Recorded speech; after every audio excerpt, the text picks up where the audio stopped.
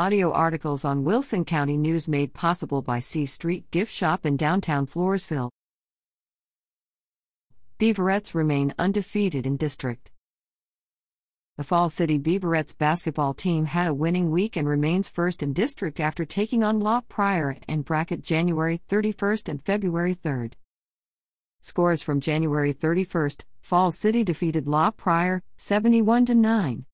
Scoring: Kayla Albers 20, Camber Pipes 15, Tyndall Giuk 8, Hannah Thomas 8, Ansley Gates 6, Carly Woos 6, Madeline Sekula 4, Kendra Johnson 2, and Jules McReynolds 2. Scores from February 3rd, Falls City defeated Brackett 64-20. Scoring: Albers 21, Madeline Sekula 17, Camber Pipes 9, Hannah Thomas 6, Tyndall Giuk 4, Ansley Gates 4, Clarissa Merrick 3. Record: 28-6, 13-0. The Beaverettes traveled to Stockdale for their final game of the district season February 7th.